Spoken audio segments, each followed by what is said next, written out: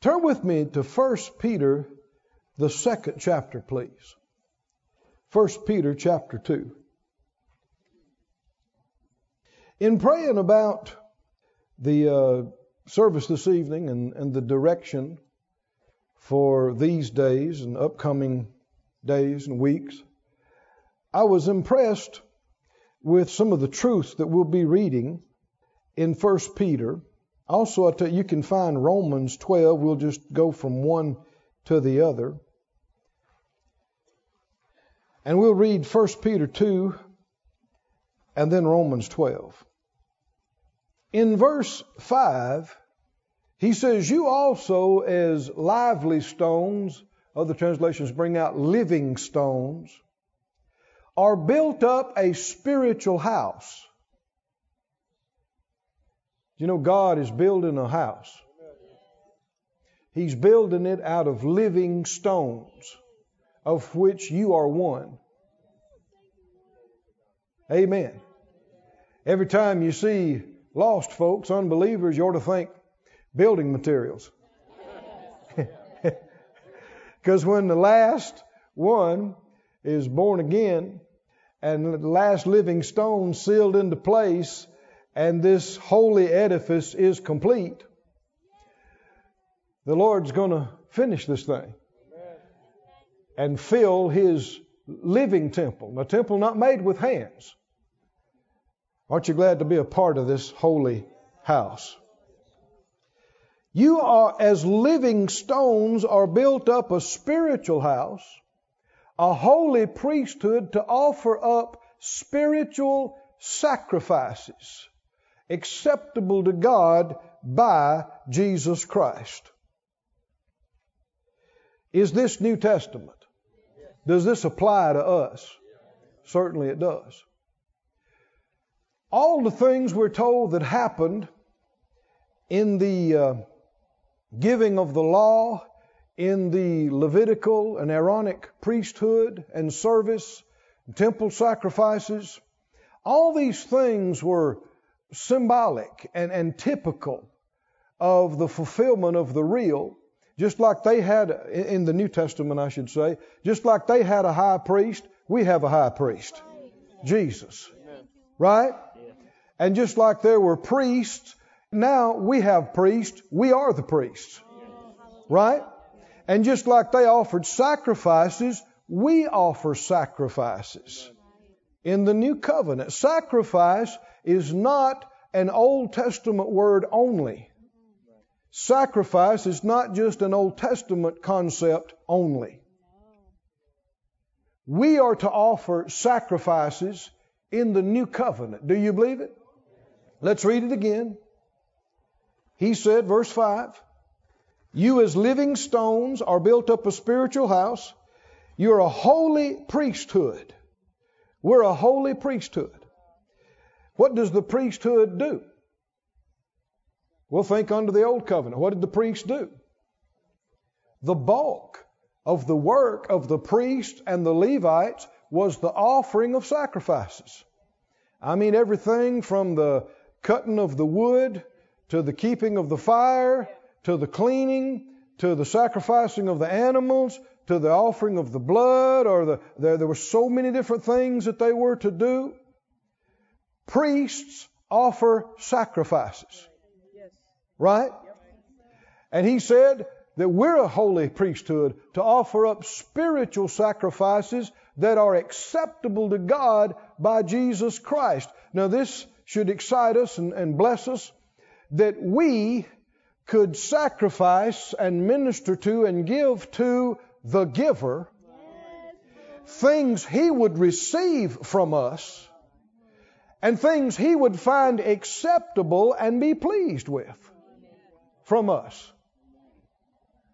Is that a high thought and a good thought? Let me read some other verses. You don't necessarily have to turn to them. They'll put them up on the screen for us. Romans 12 and verse 1. He says, "I beseech you therefore, brethren, by the mercies of God, that you present your bodies a what? A living sacrifice." Now, it was great that he put that word living in there. Because for the bulk of the Old Testament, if you offered it as a sacrifice, you cut its throat and put it on the altar and burn it. So living. Of course, in some ways that'd be easier than what he's talking about. Because it'd be one time, it'd be over. And this is every day.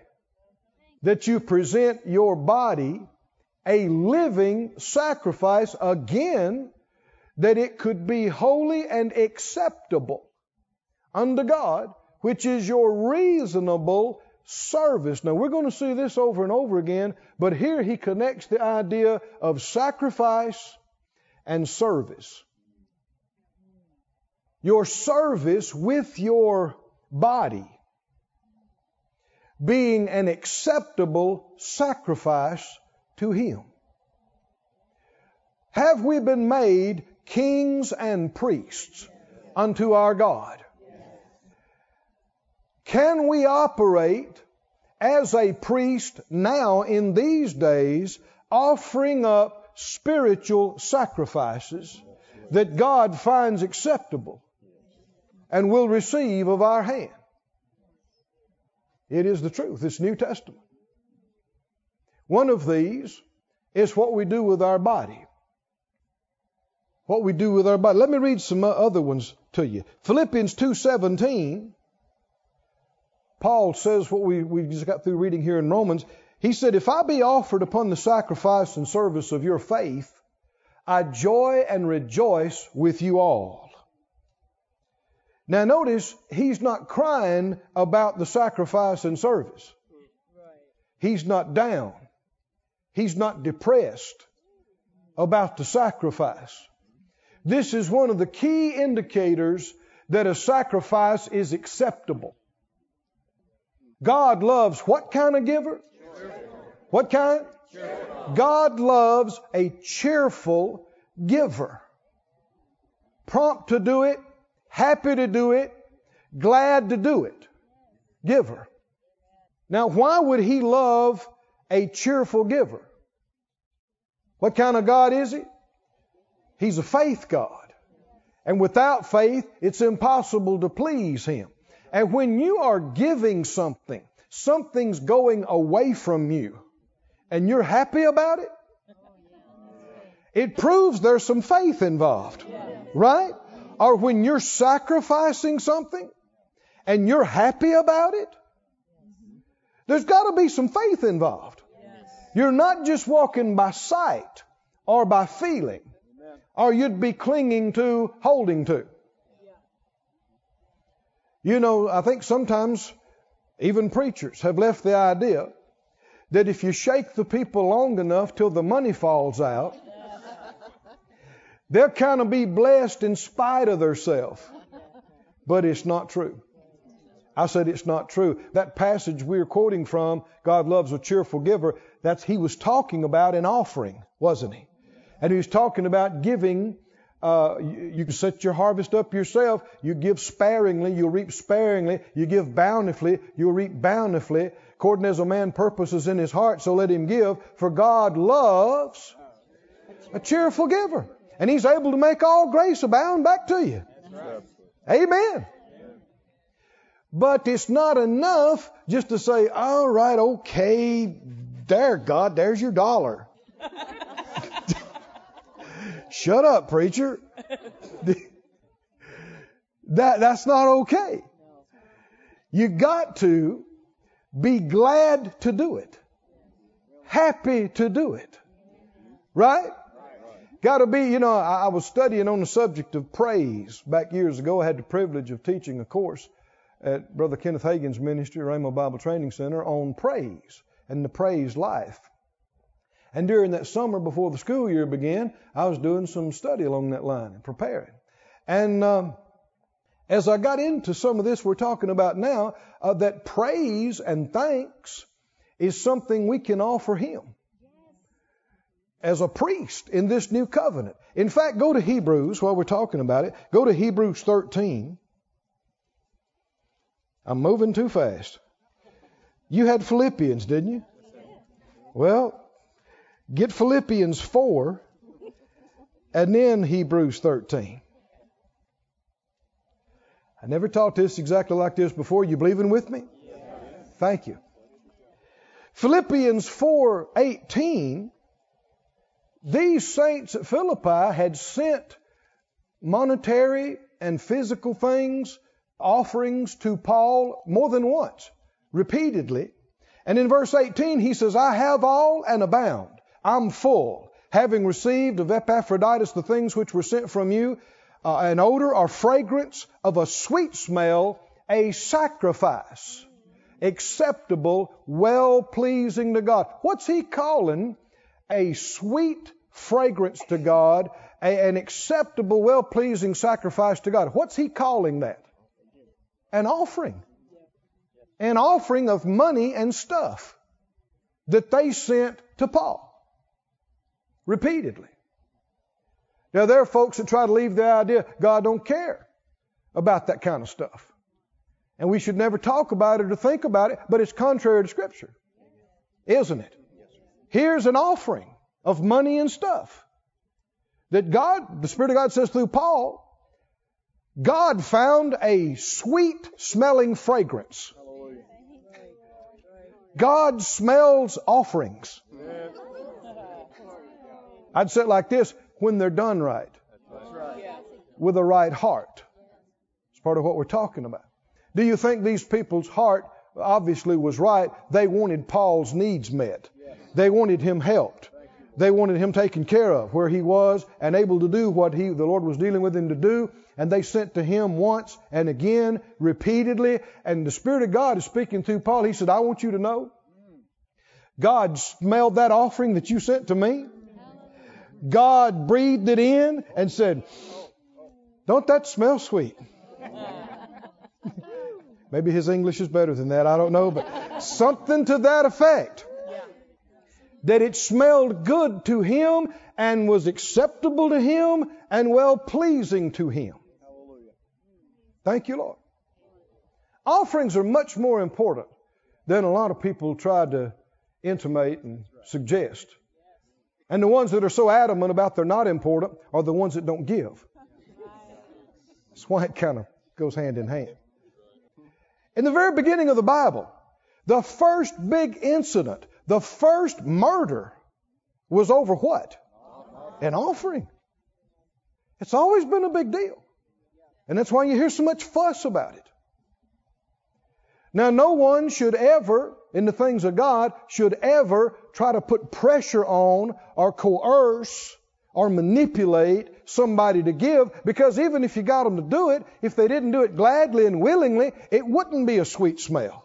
It wouldn't be acceptable to the Lord. But here, he said it is a sweet smelling what? A sacrifice. It's a sacrifice. Are these guys at Philippi operating in their priestly ministry? And even though they're not bringing bulls and goats and calves to the temple, they are bringing something to God, aren't they? Spiritual sacrifices. And they must have offered them with a heart of faith and love and gladness. And the Spirit of God said through Paul, it's sweet fragrance, well-pleasing, acceptable to God. That's an offering. Look at Hebrews 13.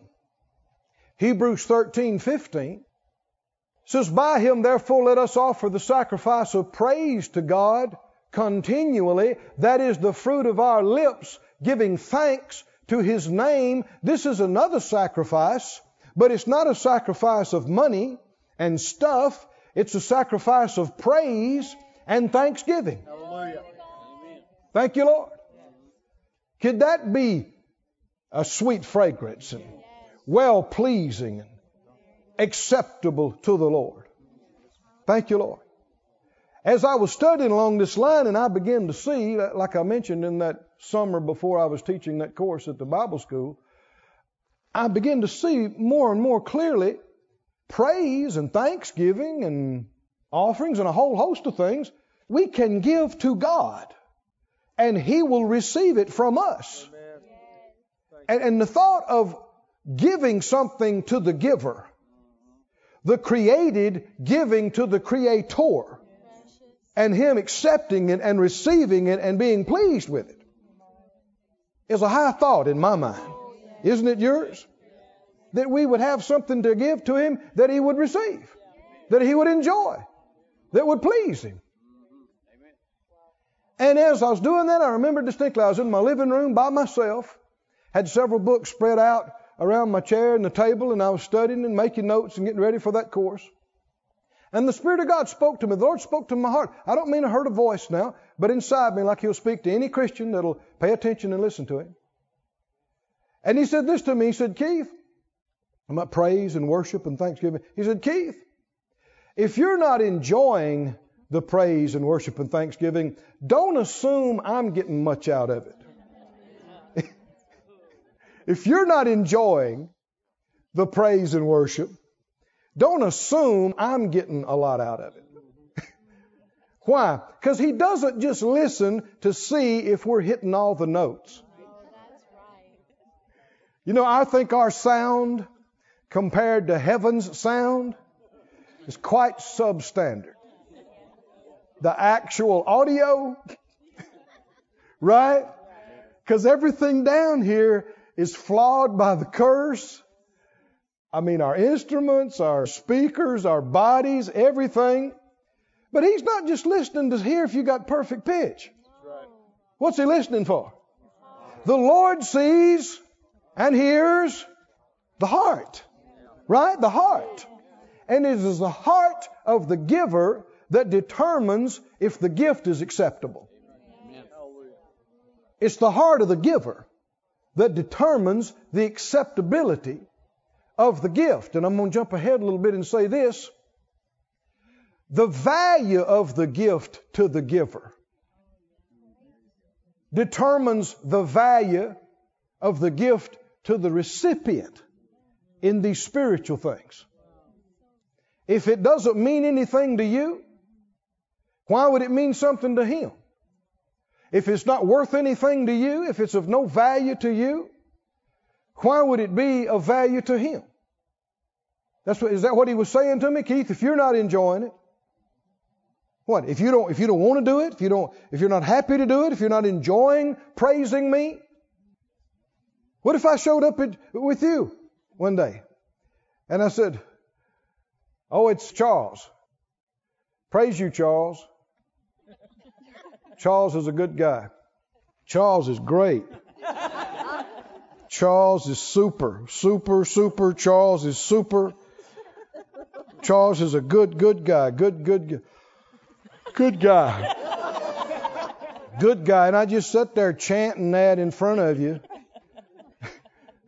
like I had something to accomplish and finish up. It's kind of like putting in your prayer time. Somebody says, "Man, I was able to pray a whole hour today." Well, how'd you like for me to say, "I was able to stay with Him for a whole hour"? It was tough, but I stuck it out. And I thought about leaving about 50 times, but I thought, no, I'm going to stay with them an hour today. What'd you like to say? "Oh, great. You stayed with me an hour." No, if we're not enjoying it, if we're not, does the Lord want us to pretend we're spending time with Him and we're just going through the paces and trying to check a box and say we prayed? If you're not enjoying prayer, it's because you're not doing it right. If you're not enjoying reading your Bible, it's because you're not doing it right. If we're not enjoying praise and worship, it's because we're not doing it right. If we're not enjoying giving, it's because we're not doing it right. Offerings, if we're not enjoying serving, it's because we're not doing it right. And the heart of the giver determines the acceptability of the gift. Do you see that? Do you believe that? Now, a sacrifice, let me give you some definitions of some things. A sacrifice literally means to slay or to kill. To slay it or to kill it. You have to watch about taking a truth and making it the truth. Some folks only preach a message of suffering and sacrifice. And from their perspective, you should never even think about God doing anything good for you, or healing you, or helping with your finances or your bills. No, we're predestined to a life of suffering and pain. And that's just the way of the Christian. And then you can come out of that ditch and go all the way across the road and go and ditch on the other side. And there's folks that suffering is a bad word. Don't even bring that up.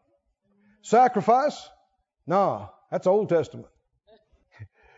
All we want to hear about is prosperity and healing and victory. Oh boy.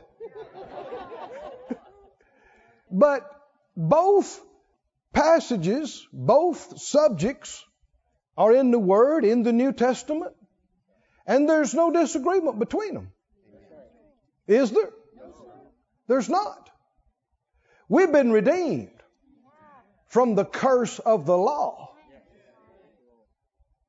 But we haven't been redeemed from all suffering. The Bible talks about us suffering according to the will of God. The Bible said, yea, they that will live godly in Christ Jesus shall suffer persecution. The folks that shout so much about prosperity, and I'm one of them, you quote scriptures like, 30, 60, 100-fold, but the rest of that verse says with persecutions. Yeah. Right? Yes.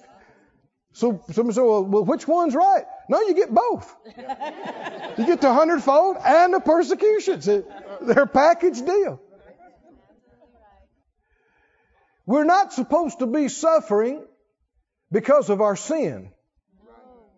We're not supposed to be suffering because of from the penalties of sin, which include things like depression and being full of fear all the time, and having your life cut short with every manner of disease or accident, or not being able to have any of your needs met and none of your desires fulfilled. That's not what we're supposed to be suffering. Now, a lot of Christians are doing that and claiming they're suffering for the Lord, but it's just not true. But on the other hand, we have a whole generation of what I'm going to call no sacrifice saints. Only interested in what the Lord can do for me. Not interested in what I can do for Him. If it's a seminar on healing, they're in. Huh? It's a seminar on prosperity, sign me up twice. Right? Staying full of joy and peace, victory, yes, yes, yes. But if you talk about sacrifice, folks look at you funny like, huh? We're redeemed. Redeemed from sacrificing? Redeemed from sacrificing? No. Every person I know in the ministry that God is using to a noticeable degree, and any of the folks that I know anything about, and I do know about some, and behind the scenes, and from the previous decades, every one of them have sacrificed heavily. Now, faith people, you won't always know it because they don't always talk about it. Did you hear me? And faith people are not going to cry while they tell you about the sacrifice because they did it gladly, willingly. Come on, are you listening to me, friends? With a glad heart. And would do it again in the flesh. I know Phyllis and I, just in the last 30 years, we have left what it took years and years to build up and accomplish. We have left all of it 3 times in the last 30 years. You felt like you're starting over from scratch. And it could pull on you. I know when we were leaving Tulsa, after 20-something years, we had the dream house that Phyllis desired for 25 years, that we had sown seed and believed God and taken about 10 steps to get there. And it wasn't fully built out and furnished. It was great, man. And we got it for a song. You know what I mean by that? Yes, sir. I mean, it was outstanding. 6-car garage, swimming pool, tennis court. Outstanding. And you'd be shocked at what we paid for it. Less than a lot of folks' house that was a fraction of that size. The Lord just did it for us.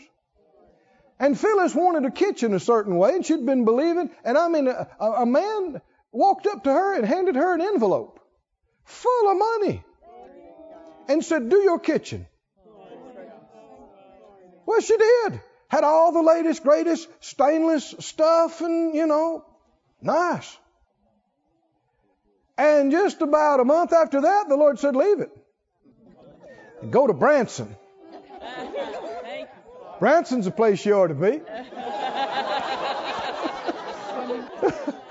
So we loaded up the truck. We had already done that before. And I know I was traveling full time. I had no idea that we'd have a church here at that time. I thought we'd just relocate to here. And it wasn't making sense to me. I had just got an airplane hangar on the field 10 minutes from us. It was paid for. I could be out of my house and in the air in, less than an hour. Be out there ready to go in 30 minutes. And I found out here there was nothing available for me. This airport was short and had big boulders on both ends. And you had to drive an hour to get to Springfield, and a whole lot of stuff just wasn't clicking for me. And we didn't find any place, so we're just going to rent whatever we could. And it really looked and felt like you're just stepping way back and starting over. And we didn't know anybody up here, and didn't know that anybody knew us. And I'm shaving one morning, and I was thinking about this.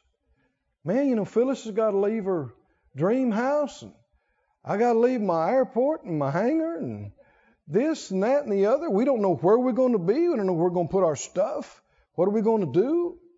And the Lord spoke to my heart. I don't mean to hurt a voice, but again, inside me, very distinctly. Same Spirit of God that's led me all these years.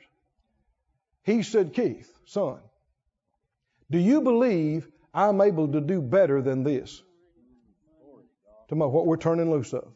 What we're walking away from. "Do you believe I'm able to do better for you than this?" I stopped. I said, "Yes, sir, I do. I do. And I am not thinking that way anymore." And just a few days after that, he said, "I'm going to give you the best of Branson." Amen. He did. He did. This place is some of the best in Branson. Yes, sir. And thing after thing after thing that we could go into, he's done it. But what if we hadn't turned loose of that? So what we had to do is make that house a sacrifice unto the Lord. Make that hangar. I put it for sale. We needed money not long after that to make the deal on what was our first place, the Yellow Ribbon Theater. And we began to sell what we had. We gave away everything, all our personal money, all our ministry money. I mean, we emptied it. Emptied it. I put that hangar for sale. It sold the first week. You just don't know how we had to stand and believe God to get that thing. And to get it, we didn't have the money, and God did it supernaturally, and it was paid for.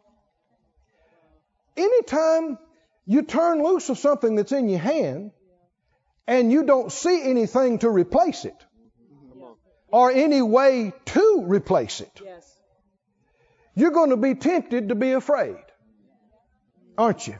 And to cling, and to hold on. But I'm telling you, you cannot find the plan and will of God, and you cannot walk it out. You cannot have God's highest and best unless and until you're willing to sacrifice everything. Thank you, Lord. Did you hear me, friends? Yes. This is why so many people never get it and they never find it. Because they just are not willing. They hold on to that little thing that they've got. I know when we left Mississippi, all we had was a trailer house and a hot rod and a motorcycle and a dog and a little piece of land. But it felt like I was leaving my whole life. Because that's all I had. I didn't know a soul out in Oklahoma.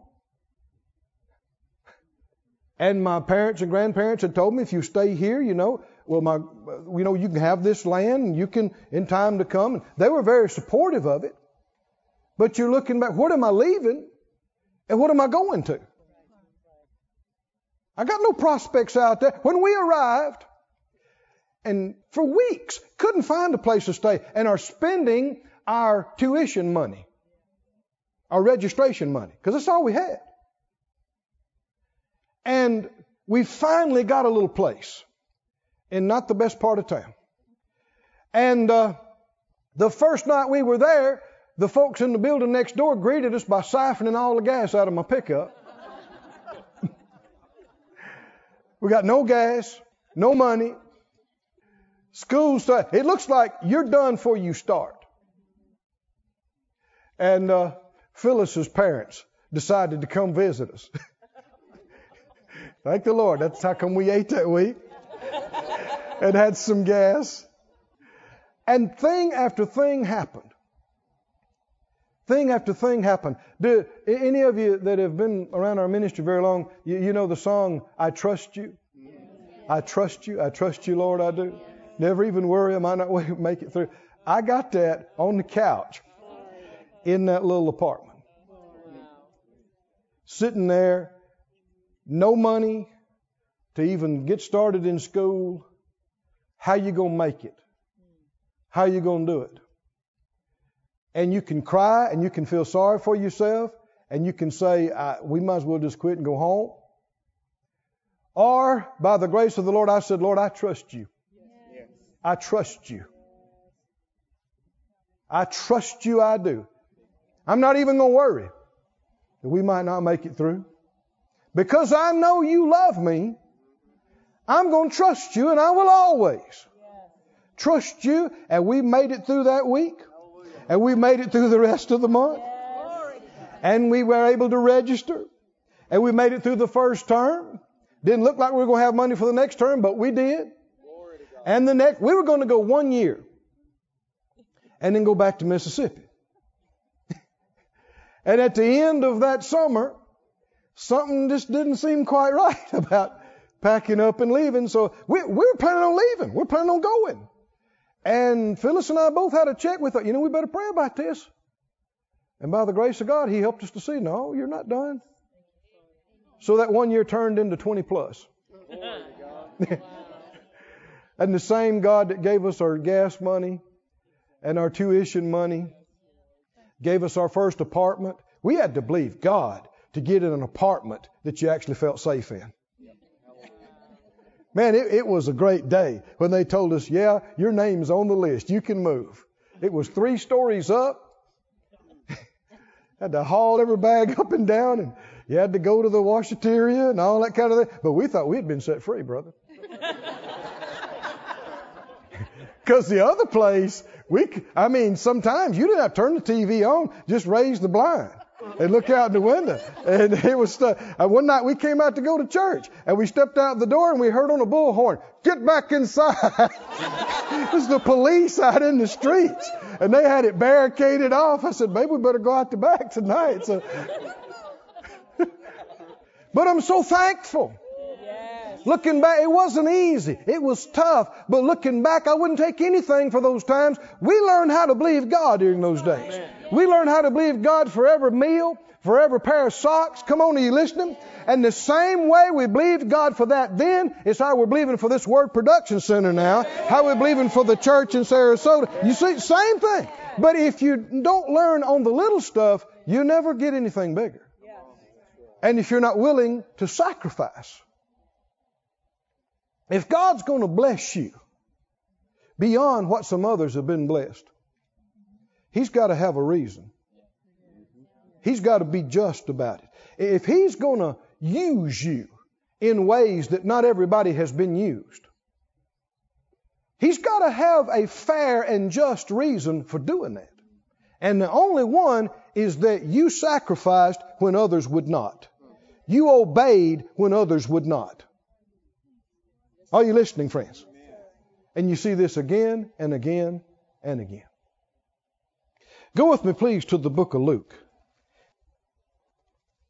I believe it's about 14 or so. Luke 14. I am so thankful that the Lord, by His grace, we were able to obey Him and come here to Branson. I mean, before that time, the internet ministry did not exist. The word supply did not exist. Are you with me, friends? Thing after thing after thing.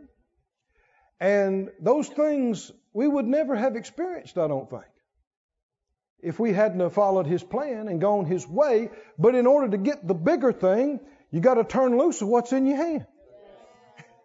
You got to turn loose of what's your security blanket. What's comfortable. And it's hard on your flesh. We've done it multiple times now, and I can't tell you that it just gets to where there's no issue anymore. Because the more the Lord adds to you, the more you got to turn loose to take the next step. Here's the question. You know what He said to me when I was shaving that morning? What did He say? Keith, do you believe I'm able to do better for you than this? He's talking about what we had there and where we were. Do you believe I'm able? I mean, it went all through me. It wasn't an audible voice, but my toes heard it. You know what I mean by that? I mean, I laid my razor down. I said, yes, sir. Yes, sir. Forgive me for dawdling about this and still thinking about this like this. Yes, sir. Yes, sir. I wouldn't have a thing if you hadn't given it to us and brought us this far. And if you say go, here we go.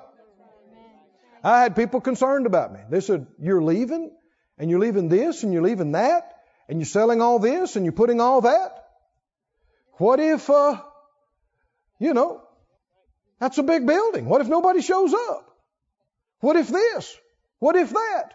What if the other? Well, you do need to make sure you've heard from the Lord. You do. You need to check it and then check it again and check it again and check it. But you get to a point where it's not time to check anymore. It's time to do it. And I finally told one of the guys, I said, well, I'm a man. I could miss it. I could. But I would rather step out and fall flat on my face, endeavoring to obey God. Come on, are you listening to me? The Lord knows my heart.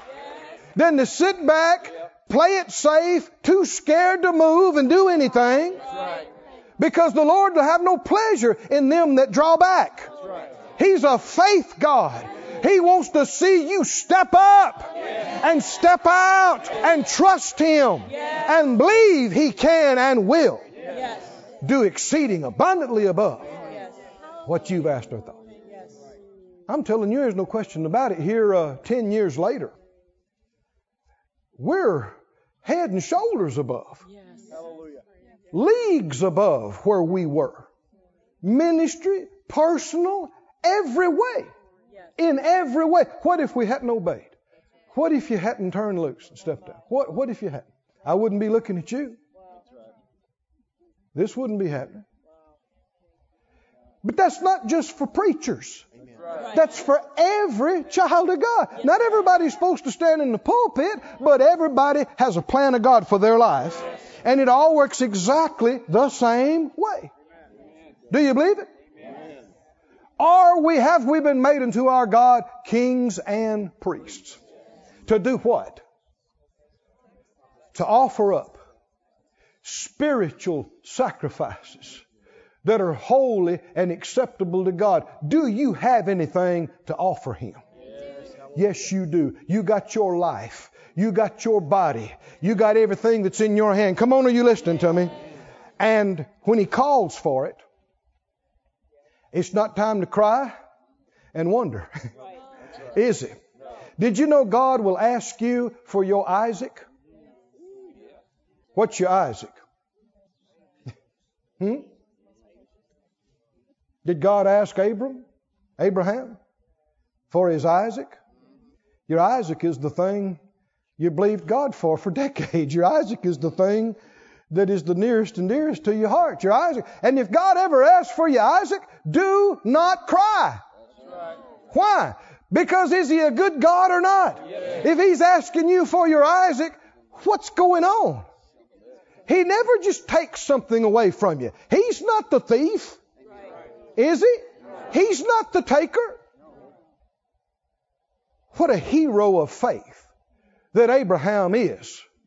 That when God said, take him and bring him to me and sacrifice him to me, the next morning early, he's out there. Donkeys packed. Here we go. Right? Here we go.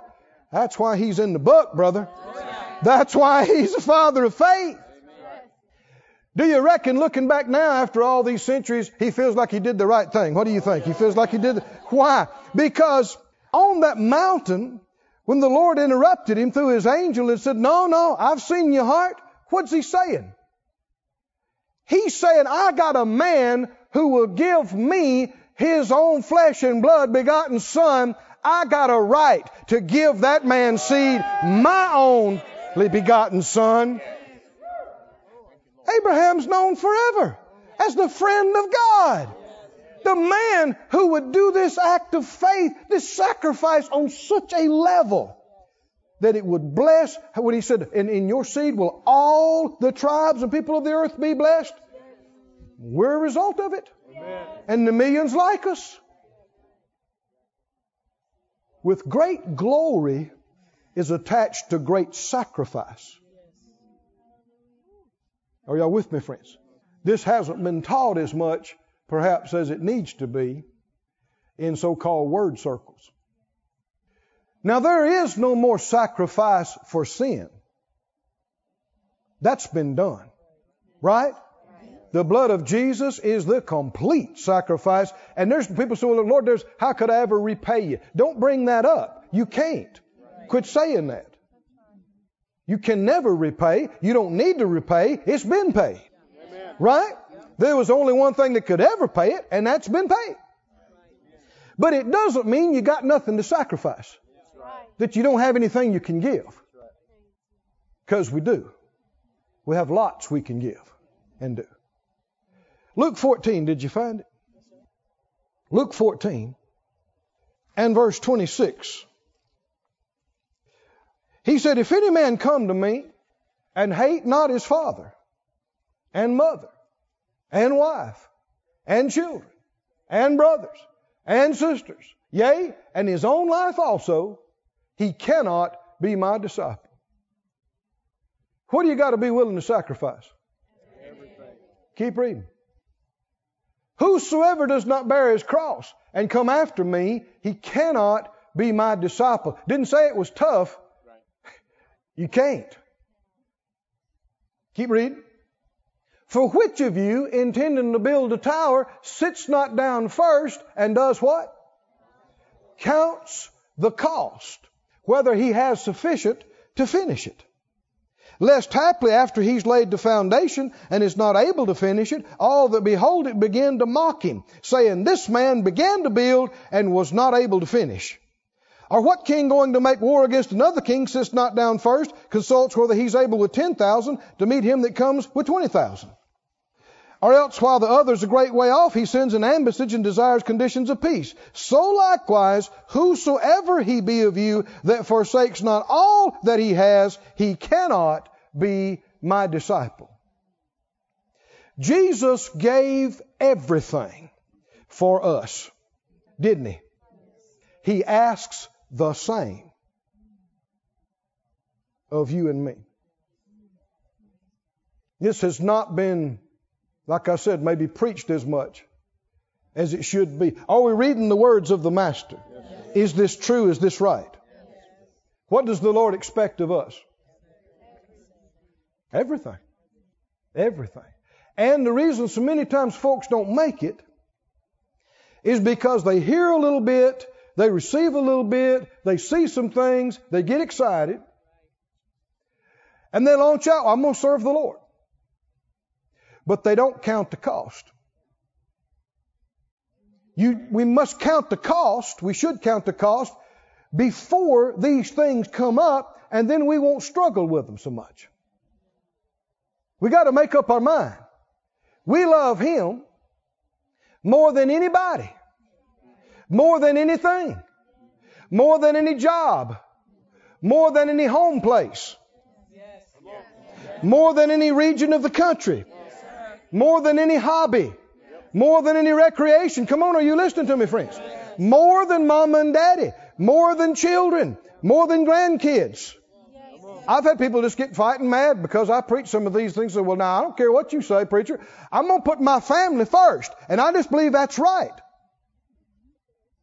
If your family is first, God is not. There's only one first slot. If God is first, your family can't be. And putting them first is not what they need. You need to set an example in front of them of putting God first so that they learn to put God first.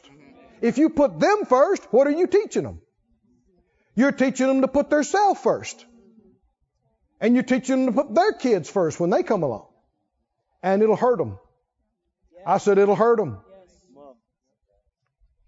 Seek ye first the kingdom of God and His righteousness, and all these things will be added to you. Can you say amen or oh me or something? The complete English version.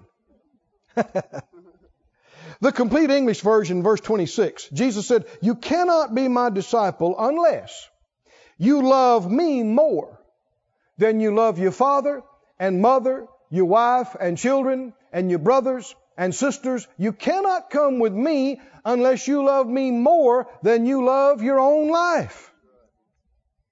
The Lord's a jealous God. He does not accept second place, much less third, fourth, or 10th. Right?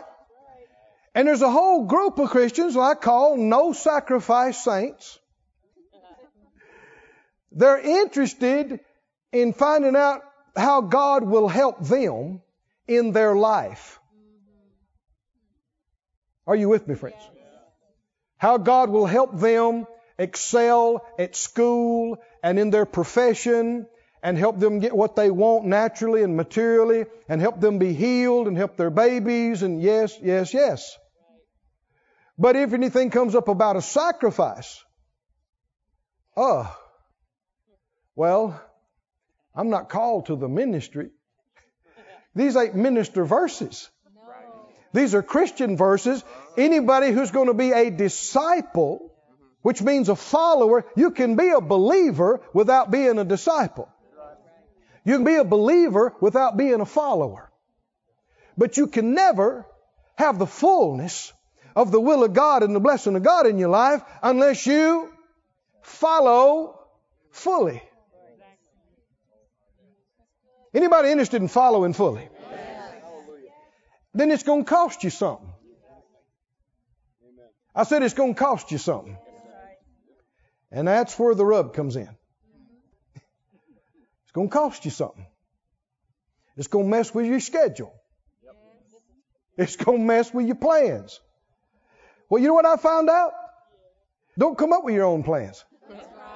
You just have to die to them anyway. Right? It's just so much better. Just don't produce your own plans. What's your dreams and your personal dreams and aspirations, Brother Keith? Don't have them. I don't. There was a time I had some. Had to die to them. I want to make it easy on myself in days to come. What's your dreams and aspirations? My dream is whatever His will is. That's my dream. That's my dream.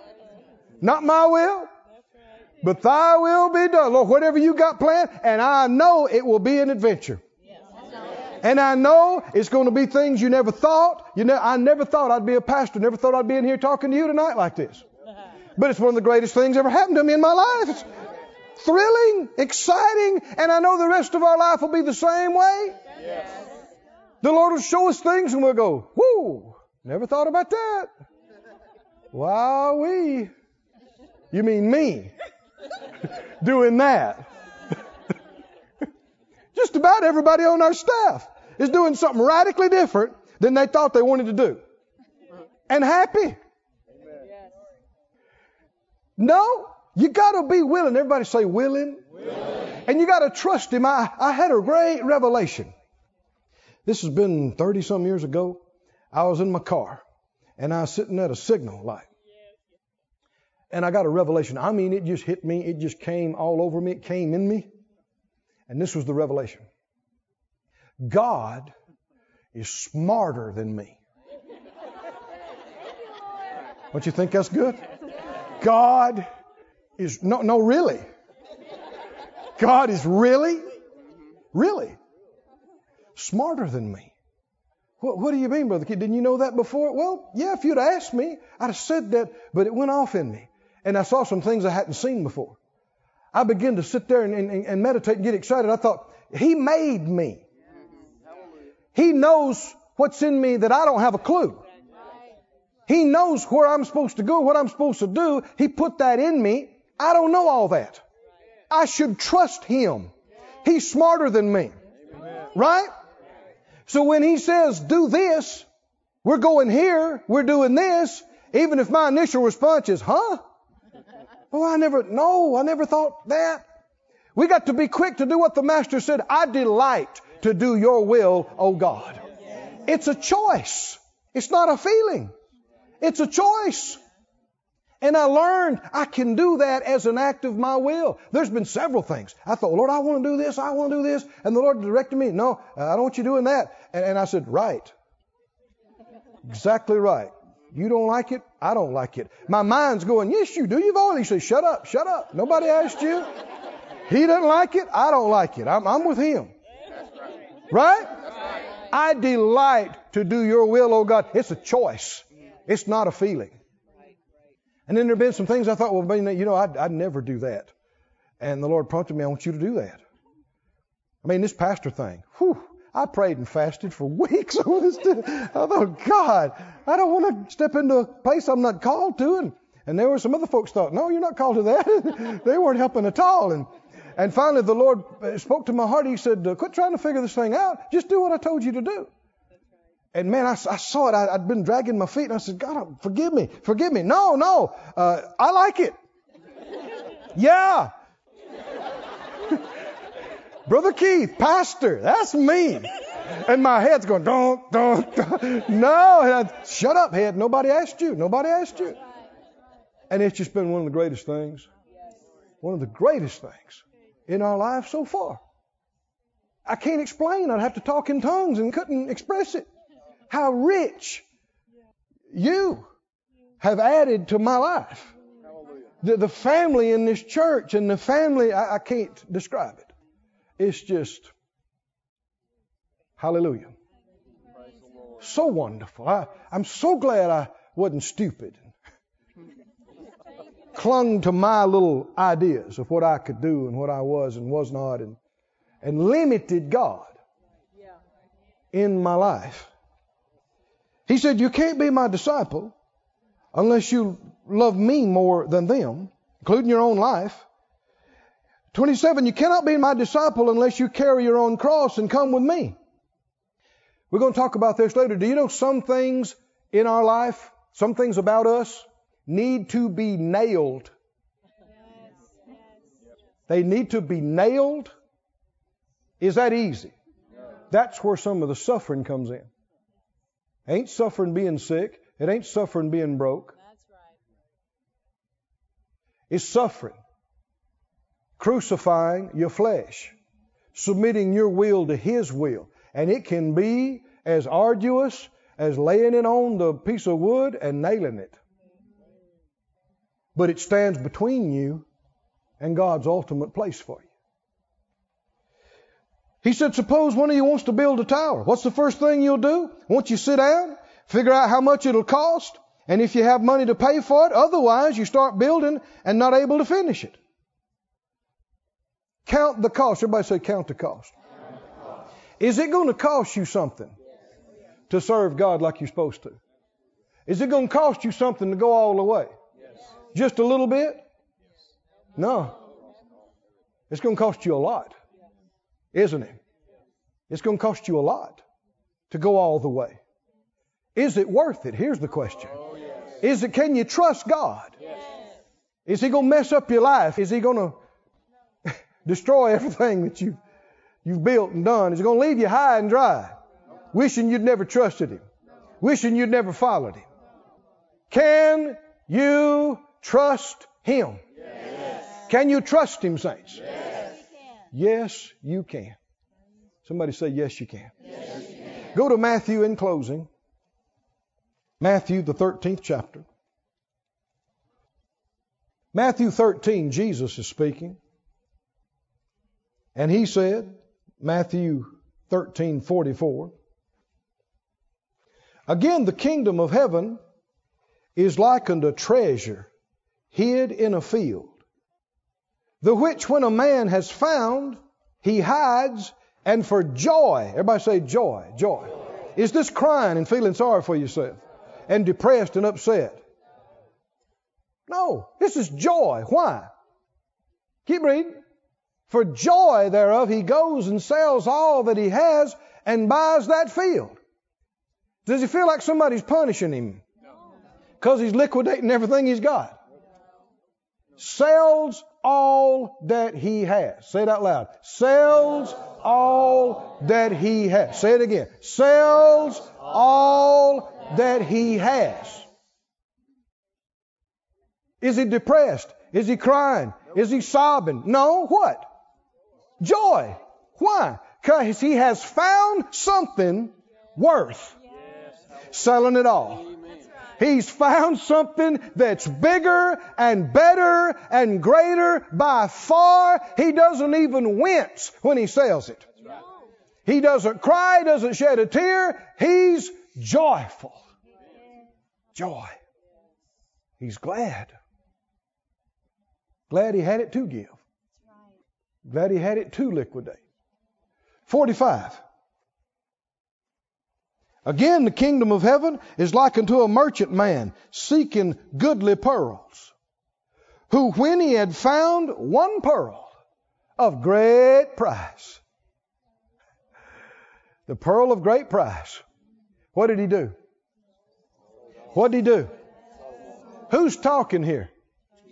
Jesus, the head of the church. What's He telling us? Why is He telling us these stories? He said, this is how the kingdom is. This is how it works with you. Walking with me. This is how my plan is. This is how the kingdom is. He found that one pearl of great price. What did he do? Went and sold all that he had. Say it out loud. Went and sold all that he had. What did he do? Sold all that he had. Say it 3 more times. Sold all that he had. Again, sold all that he had. And bought it. And shouted. And said, I got the greatest pearl that's ever been. I got the pearl. I got the pearl. I got the pearl. I got the pearl. He had a bunch of stuff. And he traded it all. He traded it all. He sold it all so he could get that. Is there anything in this life worth selling it all, leaving it all, turning loose of it all, walking away from it all? Paul said this, you remember? He said, I was a Pharisee of the Pharisees. I had a claim. I had stature. I had this. He said, I count it all dung. I lost it all. And I am glad about it, that I may win Christ, that I may know Him. Amen.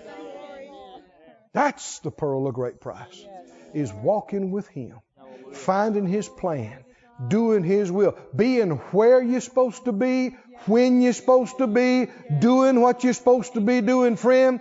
There's nothing like it in this world. There is nothing like laying your head on the pillow at night And you're not wrestling, and you're not crying, I'm doing the will of God, what's wrong in my life? No, you know you are. You're where you're supposed to be. Hallelujah. There's joy, there's peace.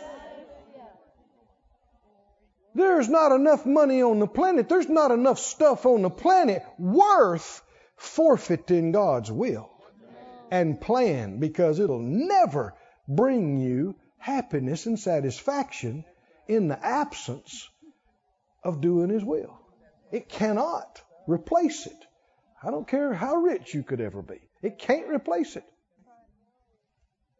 Great is our God, and His plan is great and glorious, and we can trust Him. Oh, somebody say, I can trust Him. Stand up on your feet, everybody. I can and I will trust You. Oh, thank You, Lord. This ministry has been brought to you today free of charge by the partners of More Life Ministries and Faith Life Church. If you would like to help send this word to others at no charge, you can become a word sender today. For more information, visit our website at morelife.org.